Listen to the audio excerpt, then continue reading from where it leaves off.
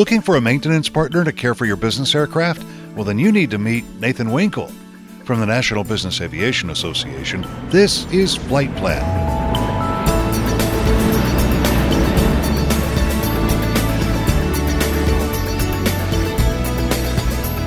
I'm Pete Combs with your trusted source for business aviation news. Choosing a maintenance, repair, and overhaul provider, an MRO, is nothing you should take lightly. Just ask Nathan Winkle. He's chairman of the NBAA Maintenance Committee. But he says you might not guess the least important thing that you should consider in making that choice. For me, that's cost.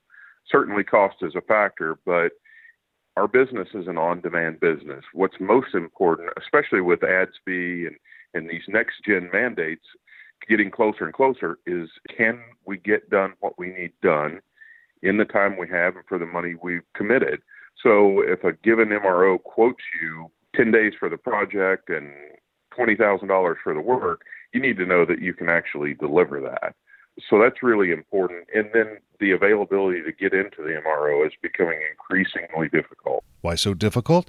Well, Nathan says it's about the perfect storm involving a need for more technicians and, at the same time, those ADS-B and next-gen mandates that are upon us. Now more than ever, he says, it's vital that you keep one eye on the calendar. Absolutely. The best thing an aircraft owner or operator can do is start planning a year in advance and working with a couple of MROs to get proposals going, get slots committed. And these days, if you aren't committing for a big package 6 to 8 months out, you're not going to be able to do what you need to do from an inspection standpoint and keep the availability of the aircraft where your owner wants it to be. Another factor in choosing an MRO, forming a long-lasting relationship. Our whole business is all about relationships, everything we do. And so I think it's important to know who the actual, not necessarily the sales guys, although that does help, but who the actual technicians that are going to be managing and working on your project, who they are, what they do, kind of what their work ethic is, what their mindset is. Because at the end of the day, it's up to typically the DOM or a pilot and those folks on the floor at the MRO to deliver the product that everyone else is promised and committed to. So I do think it's about having a good relationship with the MRO. But again, that comes back to planning and recognizing that everybody's on the same team and needing to get the aircraft out in a given time frame on a given budget with no discrepancies, because we can't afford to come back. But what about those times when you face maintenance challenges while on assignment? I'll have that for you in just a moment. But first, please, this message.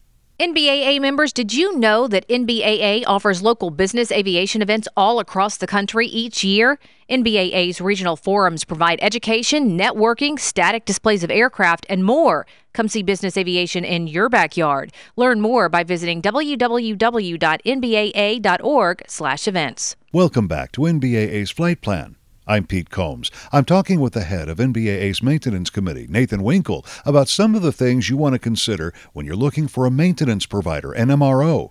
And we've talked about cost being the least of these factors. Rather, he says, you want to pick an organization you're confident can handle your project on time and on budget. We also talked about the absolute necessity for planning ahead. Many of the issues you'll want an MRO to handle for you can and should be planned as much as a year in advance.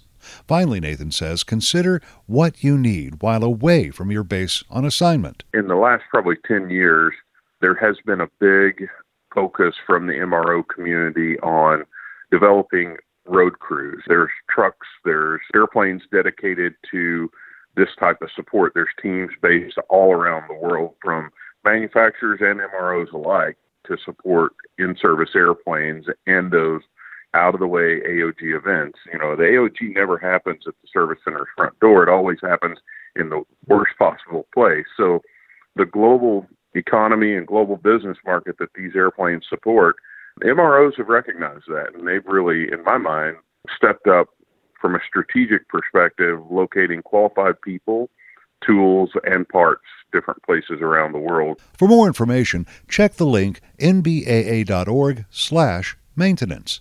And that's the latest from the National Business Aviation Association. I'm Pete Combs. Thanks for listening to Flight Plan.